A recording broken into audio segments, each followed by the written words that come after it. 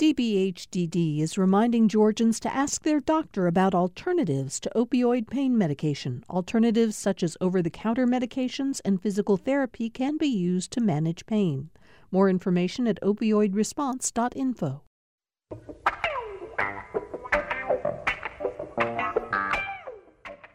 Welcome to Political Rewind. I'm Bill Nigut. Thanks so much for joining us for our show today. We're glad to have you all here. Of course, as usual, if you want to see us on the air, you can go to Facebook, go to the GPB news page, and you can watch our Facebook live feed. We love it when you leave comments about the show there. And, of course, if you want to tweet us, we're at PoliticsGPB. Let's get right to our show today, though, because it's a good one. We are really thrilled to have with us the 73rd Speaker of the Georgia House of Representatives, David Ralston. David, you, Mr. Speaker, you've been Speaker since, 2010? Correct. Blue Ridge is your home base. Represent, House District 7? That's right. Up there, which takes in, what's the territory up there? It's all of Fannin County, all of Gilmer County, and a western slice of Dawson County around Amicalola Falls, Big Canoe part of Dawson County. You grew up really in Ellijay, though. I did. Went to Gilmer County High School and Young Harris College. Have I got that right so far? You have. And North Georgia College, and you got your law degree at the University of Georgia. Correct. Okay, I just want to make sure I got those credentials right. Jim Galloway's here. We never had that many speakers from North Georgia, did we? Never had one. Yeah, that's what I thought. Is that right? Are you the first speaker from up that way? I am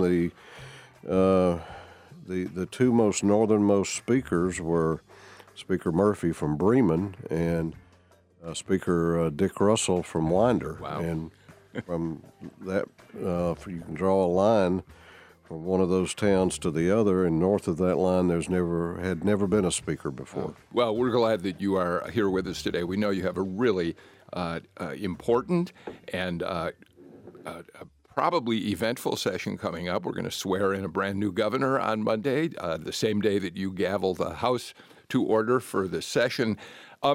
Before we talk about things coming up, Jim Galloway, I want to start with some news that Tom Faust, our senior producer, just shared with me. Apparently, you all at the AJC just reported that Governor Deal has a new job that he announced. Yeah, he's going to be Professor Deal. Teaching at the University of Georgia. At the University of Georgia, which is the School of Law, I think, there, and which is a little bit, that's interesting. I think he got his degree from Mercer. He did. Yeah. They at grabbed least him. 3 years, $120,000 salary a year. So that gives us an opportunity to just, for a couple minutes, Mr. Speaker, tell us about the legacy of Nathan Deal. Leaves office as one of the most popular, bipartisan popular governors in the state of Georgia. Why is that? I think it was not just his accomplishments, but his governing style. I tell people every day, many times every day, that we're going to miss this governor. He has done a tremendous job steering the ship of state through times, particularly early in his administration, when the financial picture was very lean here. And, but he focused on doing some things, and you go back to preserving the Hope Scholarship Program, helping us on the fight on transportation funding, criminal justice reform, an amazing landmark for him to leave, helping create a climate for business here in the state that has resulted in unprecedented job growth. I think over 700,000 new jobs in the private sector. A lot of states are very envious of our record here, but I think it's not. It's more than the things he accomplished. I think it was the manner in which he governed. He's a very collaborative governor, we had, I think we were able to get a lot of things done because he obviously had very strong views on many issues, but he also would listen to opposing viewpoints, and he respected those, and he respected those who might take issue with his viewpoint. So that was that kind of style, I think, really endeared him to many members of the General Assembly and people who had an opportunity to observe state government up close. On that point, Mr. Speaker, one of the things that I think Governor Deal did that was unique was that he kind of understood the link between economic development and these great cultural debates that we've had.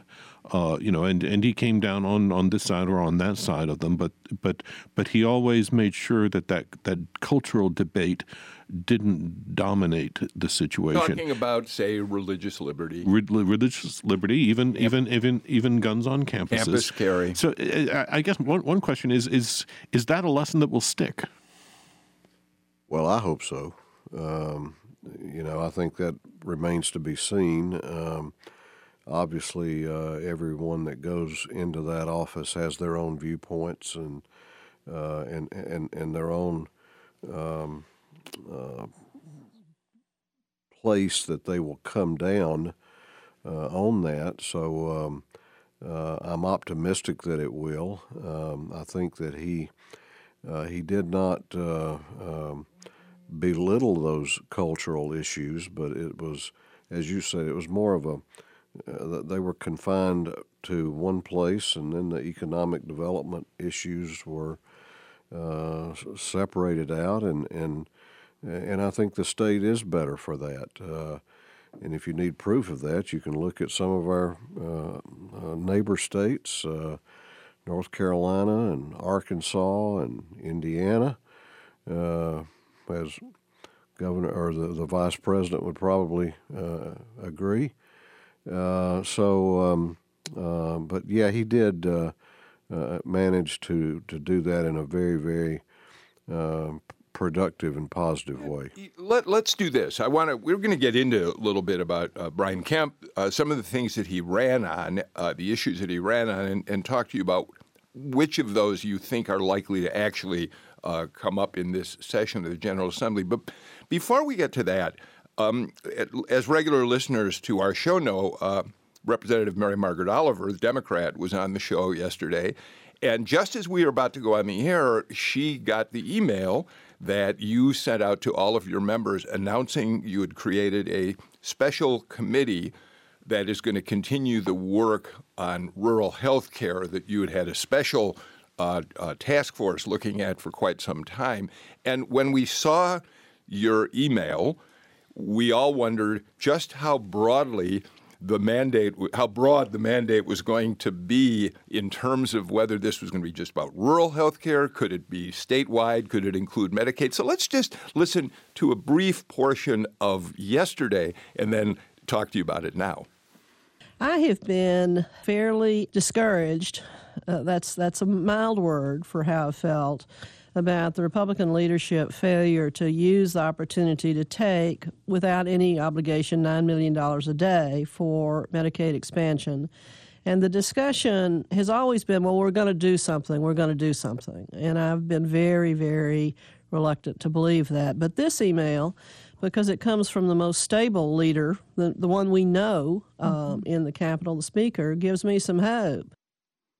I love Mary Margaret Oliver. She knows how to wrap a slightly, thorny message with a love letter to you. Help us understand what the mandate of this committee, which you've appointed Sharon Cooper of Cobb County as co-chair of. What are you going to do with that?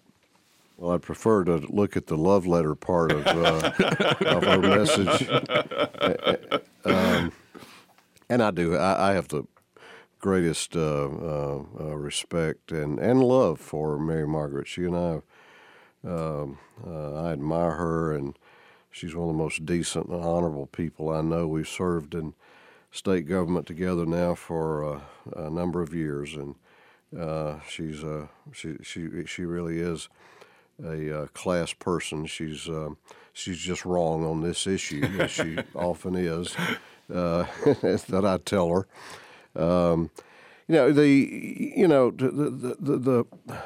The decision to do this was a decision that I've wrestled with for many, many months now.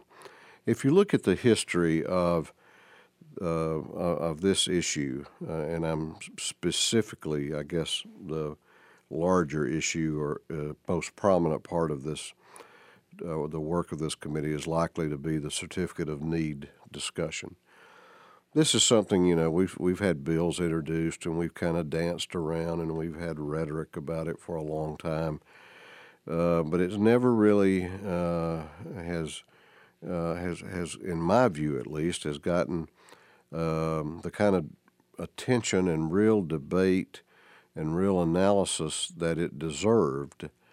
And that Georgians need to have before we make a decision on what we do about this. I mean, there are some powerful interests lined up on one side or the other of this issue, but the interest that needs to be safeguarded is that of patients and consumers of health care in Georgia.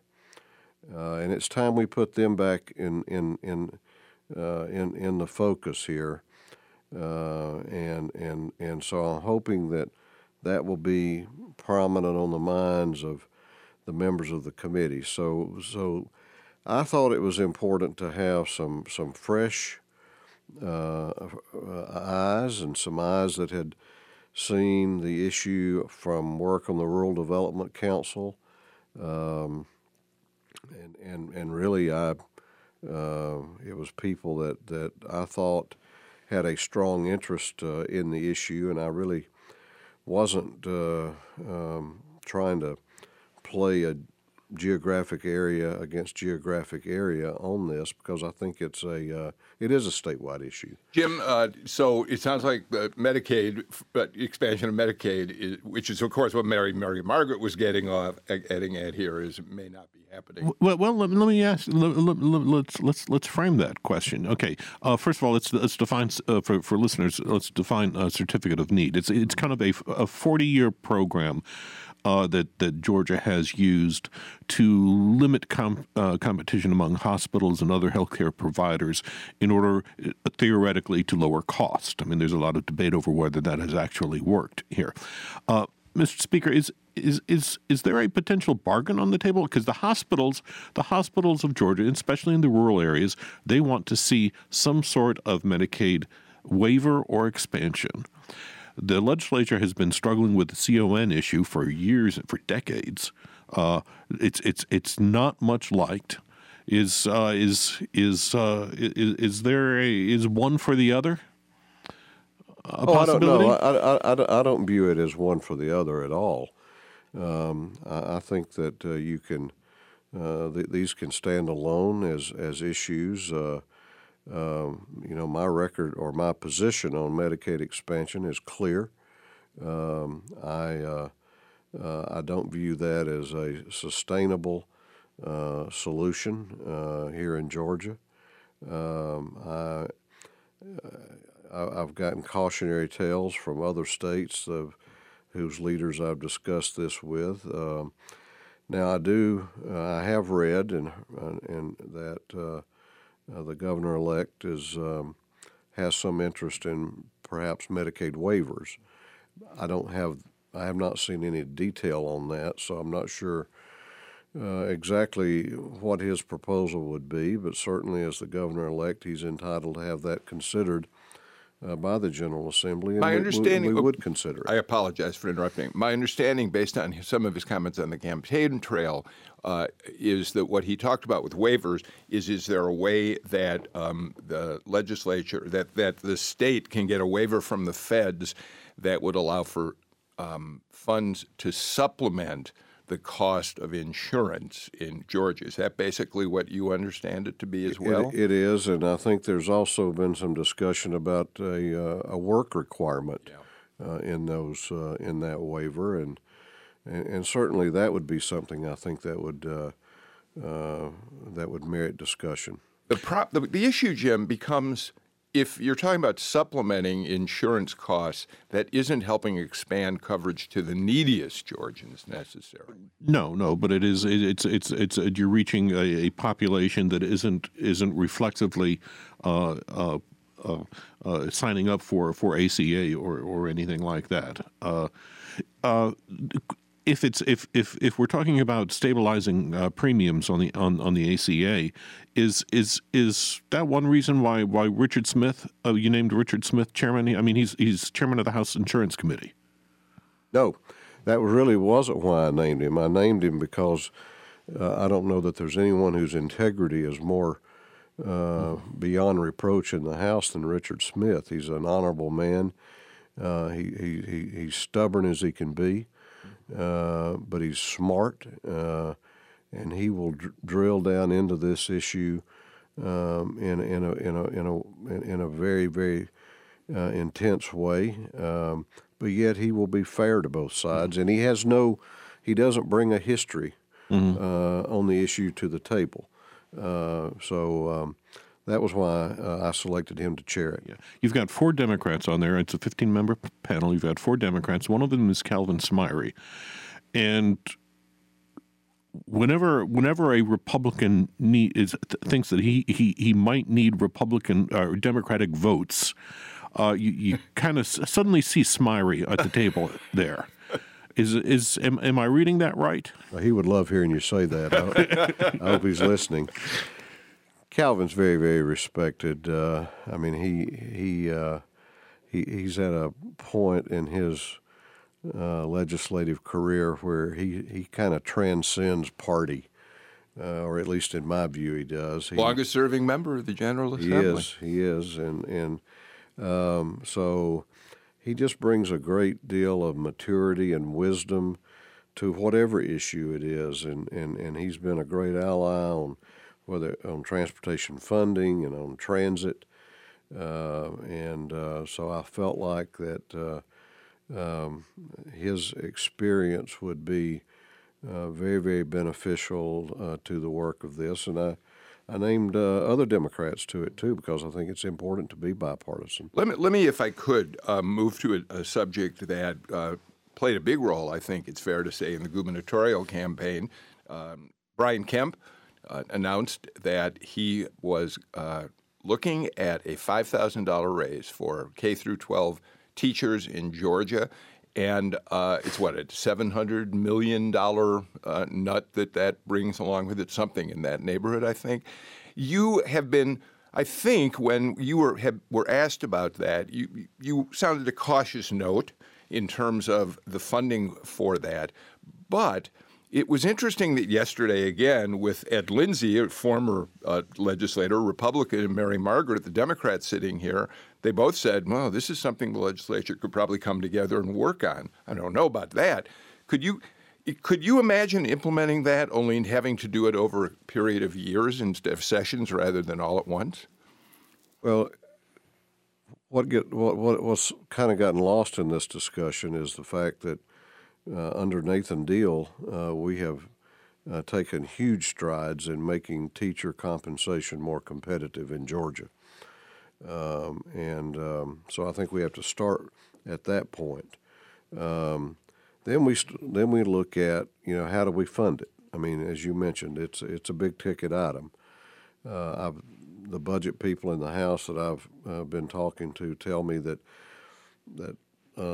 the natural growth of Medicaid, leaving aside, any changes in the program, the natural growth is going to exceed $200 million in the next budget. So that you have that ticket. You have, I'm not sure that we're finished with what we need to do to help Southwest Georgia on the hurricane relief, and so we're going to have to go back and take a look at that, and that would, if there are unmet needs that the state needs to meet, now is the time to do that there, and we'll have to determine what that might be. We're going to take a look at it. It's a lot of money, and I'm not sure. I do applaud the governor-elect for making this issue front and center. That tells me that he's going to make education a real priority in his administration, and I think he's to be commended for that. I'm sure we'll get to other topics in go a bit, ahead Bill. and pick a topic. I just know I was going to give the speaker first crack at it. What's the one thing we haven't been talking about? I mean, in our conversations, even that came up at the biennial in December. What are we not talking about that you see as the surprise issue of the session? There's always one. There's always one, but it never comes along until the session gets going. I don't know, Jim. I mean, there's we've talked about some of the issues that are out there. The budget's obviously going to be important, and I think people are really interested in this budget because it'll be the first Kemp budget, and it will sort of reflect what his priorities are going to be. Well, let me toss out. Okay. Concealed carry without a permit. An issue that Brian Kemp talked about on the campaign trail. Well, he and I may not agree on everything. And, we have taken some big steps to strengthen the protections of Georgians under the Second Amendment. And I'm very proud of those. With the bill we passed in 2014 that Representative Rick Jaspers and Representative Mandy Ballinger led the charge on to expand the places that if you had a permit you could carry, I think was a very, very good bill.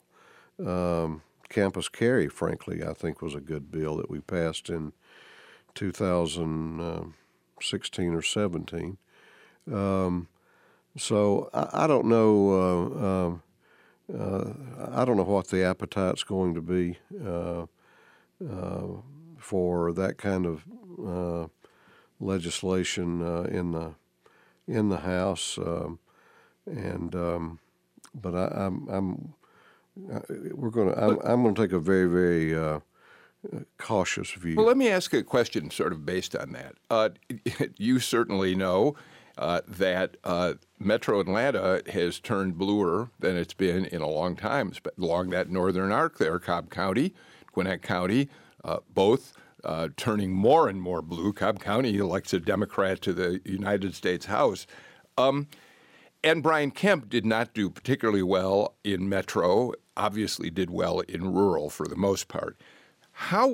To what extent do you as a political leader now have to look at the kind of legislation that comes forward in this session as you similarly try to make sure that those areas don't slip even further from Republican grasp? And certainly things like not having a permit for a weapon, religious liberty, there are any number of measures that could hurt Republicans even more conceivably if they get a lot of attention this session. Well, I think I do have some responsibility there, and I take it very seriously. I think that Georgians expect us to govern in a very responsible way and in a very productive way. I don't really run out and do polls on all these issues. Leave that to us. I'll let y'all do the polls, but I do talk to people, and so yeah, I do know the concerns. I've talked with many of the candidates that we had some very, very good candidates who came up short in November in the metro area, and I've talked with most all of those, and I know their views on these issues and the what kind of role it may have played. But I also talk to people in the area I live in, and I frequently tell people, and I say this proudly, I probably have more gun racks in the back of pickup trucks in my county than any other county in Georgia. So this is not exactly a county that's ready to disarm. Okay, I have had two people in my 20 plus years, ever how long I've been here, I've had two individuals mention to me that they thought they ought to be able to carry without a permit. Frankly, I wonder how much of this issue is being ginned up by an extreme fringe special interest group that is looking obviously to raise funds and do all the things that these groups do. I've had, I think we've had one bill dropped in the House, but I've had many House members express to me their concern that we'll even take it up. And so I'll leave it there. What will be your message when the House Republican Caucus gets together about how y'all go about selecting issues that you're going to live and die by during this session? Well, I think we have to focus on what we're doing. We focus on the fact we actually talk about things that we talked about that we did last year that got drowned out by some of these other issues in the election cycle.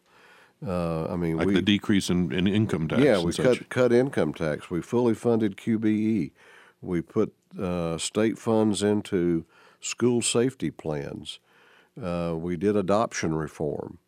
I mean, it was an amazing session in terms of accomplishment and positive things that we could go out and run on. And then we have, the one or two issues that come along and kind of drown that, and that is hurtful. And I think we've got to be very, very careful in what we do, and maybe do less of that kind of thing. Well, you also had President Trump sucking all the oxygen out of the local and state political atmosphere. I mean, very difficult, it seems to me. You mentioned all those accomplishments, but very difficult with the loud voice of President Trump to get too far past him when you want to try to deal with the local issues that matter to you, isn't it? Well, the president is a I guess dichotomy is the word. For however unpopular he may be in metro areas, he is at least that popular, if not more so, in rural Georgia. Sure. I mean, Brian Kemp proves that. I mean, point made. Yeah. So, I mean, he carried my district 2 years ago with 82% of the vote. I was kind of happy. I beat him, though, up there this past November. I got 85%.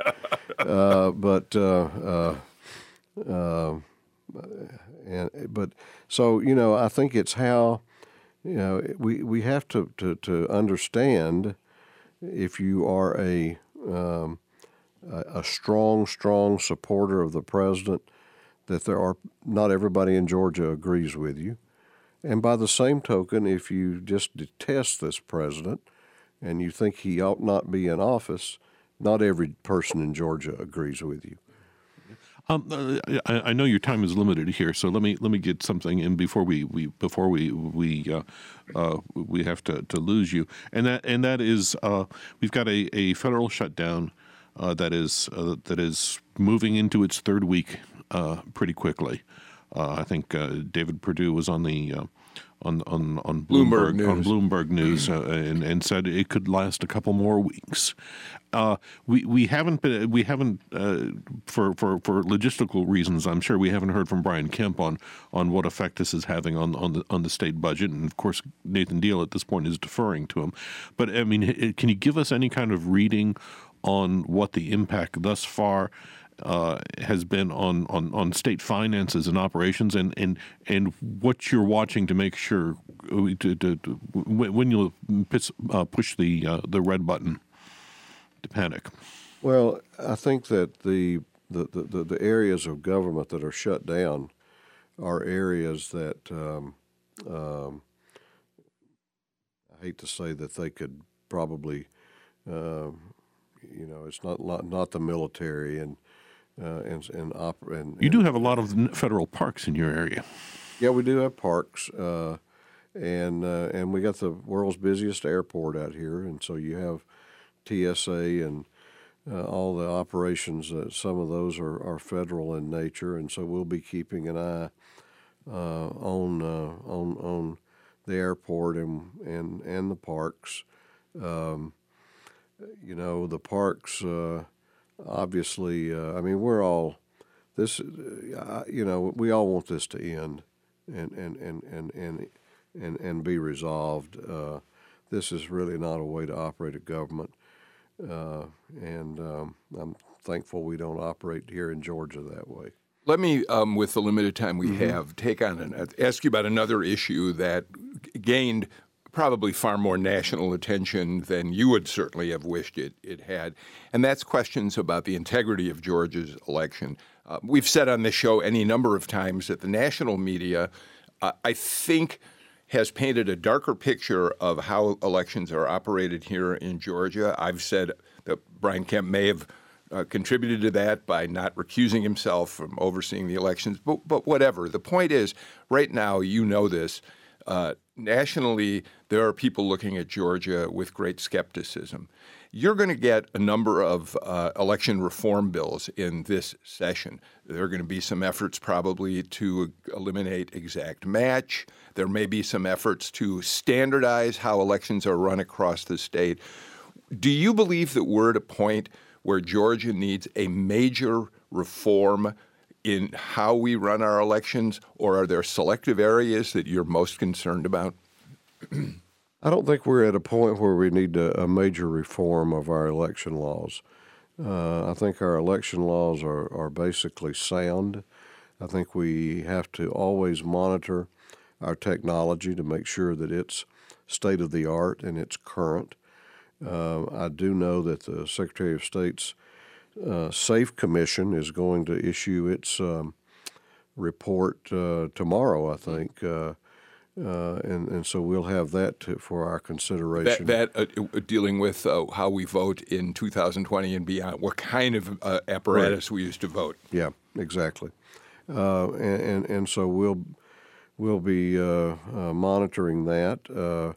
But no, I think we did take an unfair hit over some of these practices, and stories about election shenanigans. Are part of the culture all over Georgia and all over the South, I guess, for that matter. And even I'm in from other Chicago, areas. Mr. Speaker. Oh, well, we try to mimic you, and we're not successful. Go ahead. I'm sorry to interrupt you. So, you have these kind of things, but, in terms of the governor-elect not resigning or recusing himself, he conducted himself as every Secretary of State that had run for another office had for Kathy Cox, going back to her, and some of the others. I think Kathy recused herself during her run for governor from overseeing the election itself. But go ahead. I'll check that. Yeah. So, that was, and so much of this is dealt with at the local level. So the Secretary of State's more sort of a information warehouse, if you will, as opposed to calling balls and strikes. Yeah. But you did raise an interesting point. It does feel as though not just that on one hand Georgians want to be reassured that their election is run with integrity and their votes are counted accurately, you know that, And there are some concerns about that probably right now. And then as far as the national image goes, I think you're also right. National reporters looked and said they didn't understand that a county has control over its way it runs its elections, and so they looked and blamed it all on the state. Nevertheless, there's some reputation repair that has got to be done. You want to keep attracting business to Georgia. You want the state to be thought of in positive ways, right? Oh, absolutely. I mean, I think we always have to do that which we need to do to keep an economic climate the way you want it to. But I think you have to recognize too that there are some in the national media and other places that they're never going to accept the truth and or accept the reality, whether it's good, bad, or in between. Do you have any preference as to what kind of next generation voting machine we should be going after? Whether Optiscan with a real paper ballot or something more modified? I'm not technologically savvy enough to get down into the details of what I would prefer. I think the absolute worst case that we could do is to go back to a paper ballot. And I know some in the other party want to do that. I'm open to talking about a paper backup, but I think we continue to use the technology that we have that's evolving and advancing. If it's good enough in business and medicine and other parts of our lives, then certainly it ought to be good enough to have a fair election. Speaker Ralston, you've been really generous with your time. We've kept you a little longer than we said we would, and we're grateful to you for coming in. We wish you well on this upcoming session of the legislature. It should be, we're really looking forward to watching how you all work with the new governor of the state, taking on some of the crucial issues that we face in this session. So again, thank you, Mr. Speaker. It's been great to have you here. Thank you, Bill and Jim. Let's do this. Let's take a break. And Speaker Ralston has got to get back downtown, and we'll come back, Galloway and I, and we'll have some comments to make as we move toward the end of the show.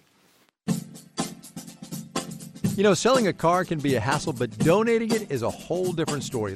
Let us take it off your hands or off your driveway and turn it into public radio, and maybe even a tax deduction. Hi, I'm Kai Risdahl, the host of Marketplace, and here is how to donate. Call 877-GPB-1CAR or donate securely online at gpb.org/cars. And thanks.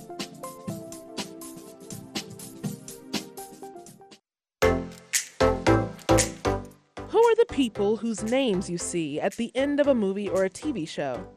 I'm Kalina Bowler. I've worked for years behind the scenes in Georgia's booming film industry. In my GPB podcast, I meet the people who help bring art to life, from actors to stuntmen to camera operators. Join me for The Credits. Subscribe at thecreditspodcast.com. On the next Fresh Air, Rachel Maddow and Mike Yarvitz talk about their podcast Bagman, about the bribery and extortion scandal that led Nixon's first vice president, Spiro Agnew, to be forced out of office. The podcast reveals some new twists in that story. It's a story that has important parallels and lessons that relate to the current investigations into President Trump. Join us. Fresh Air is this afternoon at 3 on GPB and gpbnews.org. My name is Dana Brown. I am the program manager at the Georgia Adoption Reunion Registry. Our goal is to help persons impacted by adoption experience healthy reconnections to impact healthy well-being. We underwrite with GPB because of your extensive listening audience that covers the state of Georgia. It's an effective way to get the word out about what we do across the state of Georgia. To find out more about becoming a corporate sponsor, email sponsorship@gpb.org. Welcome back to Political Rewind. Speaker David Ralston made his way out of the studio a second ago. He's got a lot to do downtown getting set for this upcoming session of the Georgia General Assembly. Before Jim and I continue our conversation, let me remind you all that on Monday, we've got some special programming for you. We're going to do a special inaugural edition of Political Rewind on Monday at 1 o'clock. And it'll be on both radio and TV. It'll also be on Facebook. It will be on Facebook Live, won't it, Tom Faust? Yes. And then at 2 o'clock, we're going to present the entire inaugural ceremony. It'll be, Jim, you'll be with us, thank goodness. We'll be over at Georgia Tech where this thing is unfolding. Loretta Lepore is going to be with us, and Dr. Andra Gillespie. So we'll all have a chance to talk before the inaugural, and then we'll get to fill in here and there when the inauguration ceremony is underway. We'll have to dress up. We'll have to wear ties. I know. I know. I'm afraid you're right. Jim, I think one of the things that every time we talk to David Ralston, whether it's you separately, me separately, together like this, I think it's fair to say that on both sides of the aisle, even though not everyone agrees with him, and Democrats have a lot of issues with some of the things that Ralston does, we see here again, this is a guy who thinks through, he's thoughtful, he's moderate in his approach. You're never going to get David Ralston hanging out there on the edge, taking up the kind of social, the kind of crazy issues that cause so much disruption in our political process. Well, you've got to remember how he came to be Speaker, and that was you had the Republicans take over the House, I think in 2004, mm-hmm. in 2005, right. When they were swearing in. The Glenn Richardson was kind of a Newt Gingrich type. He was he was a bomb thrower. And wanted to make many ideological points. Things didn't work out. His speakership collapsed. Ralston was brought in to bring stability to a very, very rocky House, and he's done that over the years. And it's not it might get a little bit harder for him today because this year because he's lost. We talked about these 11 Republicans that he lost in his chamber. Most of them were in Metro Atlanta, which means they were a little bit more moderate, a little bit more business oriented than the rural lawmakers, and that voice is going to be missing from his caucus now. I think if there is an issue that if you were to poll Democratic members, and Democrats probably in a larger way across the state, it may be, tell me what you think about this, if there's one area where they wish they could move Ralston, he's great on religious liberty to them. He's already held the line on that. He introduced his Pastor Protection Act as a way to stave off the people who wanted religious liberty bill. It's on Medicaid expansion. It strikes me that continues to be one of the most difficult issues for Republicans and Democrats to reconcile down at the Capitol. Right. He and Nathan Deal are very, very much on the same page in that they are not convinced of that the federal government is a long-time reliable partner in this, and that's what's causing a lot of the angst, especially in rural areas. The crux, though, is that you can't get economic development to an area that's vastly underemployed unless you have health care. Yeah. The other area where I think it's going to be interesting to see to watch how Republicans and Democrats interact during the session is, my guess is that Democrats are going to be much more eager for more significant and major election reform measures. Mary Margaret Oliver yesterday on the show said she really wants to see legislation introduced that would eliminate exact match, which was by far one of the most, or certainly one of the most contentious issues during the entire election campaign. But you're on the Republican side, you're going to see some efforts to kind of push yes. Their issues. You might see an attempt to curtail early voting. Yep. You might have the exact match process that you were talking about is more policy. There may be a push than statute, that you may see an effort to put that into statute. Right. And quite frankly, you're probably going to see a lot of little tweaks to how House districts are drawn. In order to shore up a few members here and there. So do you imagine that we're going to see a bill introduced that will maybe redraw some districts where Democrats made gains in Gwinnett County and the like? I'm thinking a run out of territory at a certain point. At a certain point, you do. But you'll recall this was the one area where Democrat Stacey Abrams got a lot of criticism because I think it was a 2016 bill that she and her people didn't pay enough attention to that probably cost them a seat or two down in Henry County. Yep, redrew some district lines that allowed Republicans to hold on to safe seats down there, right? Right. Mm-hmm. So you asked him if there was a surprise in the session that he, maybe is there an issue that's going to come up that maybe we're all going to be surprised by? Did you have something in the back of your mind on that? No, but I hope our listeners realize that we did make a little news here. You had the Speaker of the House saying, drawing the line on gun legislation. Yep. It's basically saying that he did not want to see any legislation that it would allow concealed weaponry to be carried without a permit.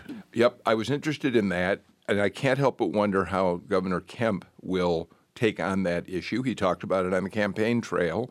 And it's all part of that larger question we're all going to be watching, which is how will Brian Kemp govern? Does he govern as a guy playing to his base, or is he going to have to move to the center a bit? And that's one of the issues that will give us an indication on how he's going to govern. Yeah, that his inaugural speech is going to be very, very closely watched. Yeah. All right, so let's move on. The session starts on Monday, and we'll watch that unfold. Excuse me. Let's talk just a little bit about Georgia and the president's speech last night. It was interesting to me that, among other things, in his Oval Office address, the governor actually cited a Clayton County murder, a really heinous and grisly murder of a 76-year-old man down in Clayton County killed by allegedly an undocumented immigrant, all part of the president's effort to make the case for why we need to keep people from entering the country illegally. This is Robert Page. He was 76-year-old grandfather. He was, I think, murdered with a hammer allegedly by Christian Ponce Martinez. I think the fact that he was undocumented was a little bit of news that the president broke last night. I'm not sure that we were aware of that. It's been talked about here locally because in the aftermath of the murder, he was dismembered. He was beheaded. Yes. The victim was beheaded, and we had a couple of GBI employees resign when they photographed themselves with the head. So that's what that murder has been mostly known for. So reaction from the Georgia delegation was completely what you'd expect it to be. The Republicans pretty much towed the line and said they support the president on this. David Perdue, once again proving he is one of the most staunch and fiercest allies of the president when it comes to the president's policies. Yeah. But if you listen very closely to that interview that he gave on Bloomberg, there were a couple things that were interesting. On the more disturbing side was that he said that this could go on for another couple of weeks, which you've got a bunch of workers out there, as the speaker mentioned, who that's going to be hard for them to take. But on the other hand, Perdue also said it was time for the Senate to take a greater role in the negotiations. And that's what's been missing. And that's pressure on Mitch McConnell. Majority Leader Mitch McConnell, who has simply refused to get involved. There's all sorts of speculation as to why he thought he had a deal with the president that he could bring back to the Senate, get a vote on to keep the government open, give limited funds. The president then backed out of it. The speculation is that McConnell felt that he'd been wronged and embarrassed and so was trying to stay out of it. But more and more Republican senators like Perdue coming forward and starting to edge towards saying you can't stay on the sidelines, Mitch. Yeah, I've counted 3 Republicans in the Senate, in the U.S. Senate now, who are saying it's time to get the government back to work. I think there was Murkowski is now kind of moving in that direction. Susan Collins is moving in that direction. Is it Cory Gardner? Cory Gardner of Colorado. They all have, because they have Cory Gardner, of course, has got a a race coming up in 2020. But, Perdue said something else. He took advantage of the shutdown to talk about something that's been a theme of his virtually since the day he took office, which is, and you can't say he's wrong, saying the way we pass spending measures in Congress is a little bit nuts. Here's what he said on Bloomberg. We're in the fourth month of this fiscal year that we're talking about. And the second fact is, because we stayed here in August last year in the Senate, we actually funded 75% of the discretionary budget. Now, as outrageous as that is, that's the first time in 22 years that even got done, David. So this just smacks of the dysfunction here in the whole funding process about discretionary budget. Two things about that. Number one, as a business leader, as a corporate CEO, you can imagine that the way they fund government drives him crazy. You can't really fault him for that. And, of course, he talks with some pride about their staying in session in August. It was David Perdue who took the lead on saying, why do you think we should all get to go home, go on vacation? There's work to be done. Right. And so if you have somebody like David Perdue saying it's time to time to force the issue here and try to bring a resolution to it, that indicates something. Yeah. It really does, I think. It reminds me, and we talked about this on the show yesterday, and we'll certainly be talking about it for weeks and months to come as we approach the 2020 election cycle. David Perdue has staked his political future on being aligned with President Trump come hell or high water. And it's going to be interesting. We this week, maybe since we last talked, Stacey Abrams has said she's going to give herself until March, the end of March, I think, to make a call on this. You've already got a number of people waiting. I don't know if they can wait that long. Well, I was going to ask you about that. We've got very little time left, but I was struck by that too. Waiting until March. I get that Stacey Abrams ran such a strong campaign. She did so. She really deserves the Democrats' respect at this point. But yeah, March, that's a long time to keep others on the sidelines or to put them in a position of having to jump in only to find out that she is going to be there as an opponent. Right. And her advantage, of course, is she's got a financial network already established. And the others would certainly have to crank it up. So much, have you noticed there's no such thing as a downtime in politics anymore, and especially in the election process? Oh, tell me about it. Yeah. All right. We're out of time for today's Political Rewind. Jim, thank you so much for being here. This is kind of an off day for you, and you came in to be part of this conversation with the speaker. With the speaker, you can't miss that. Yeah, we enjoyed having you here. We'll be back on Friday at 2 o'clock with another live show. And by the way, it's Friday night at 7. It's this Friday night that Political Rewind will now be on our TV side, on our PBS stations across the state. So if you don't hear the show on Friday afternoon, you can watch what we talk about on Friday night at 7. And Jim Galloway will be with us for that show. Jim, again, thanks for being here. Thanks to you all for listening. See you again Friday afternoon.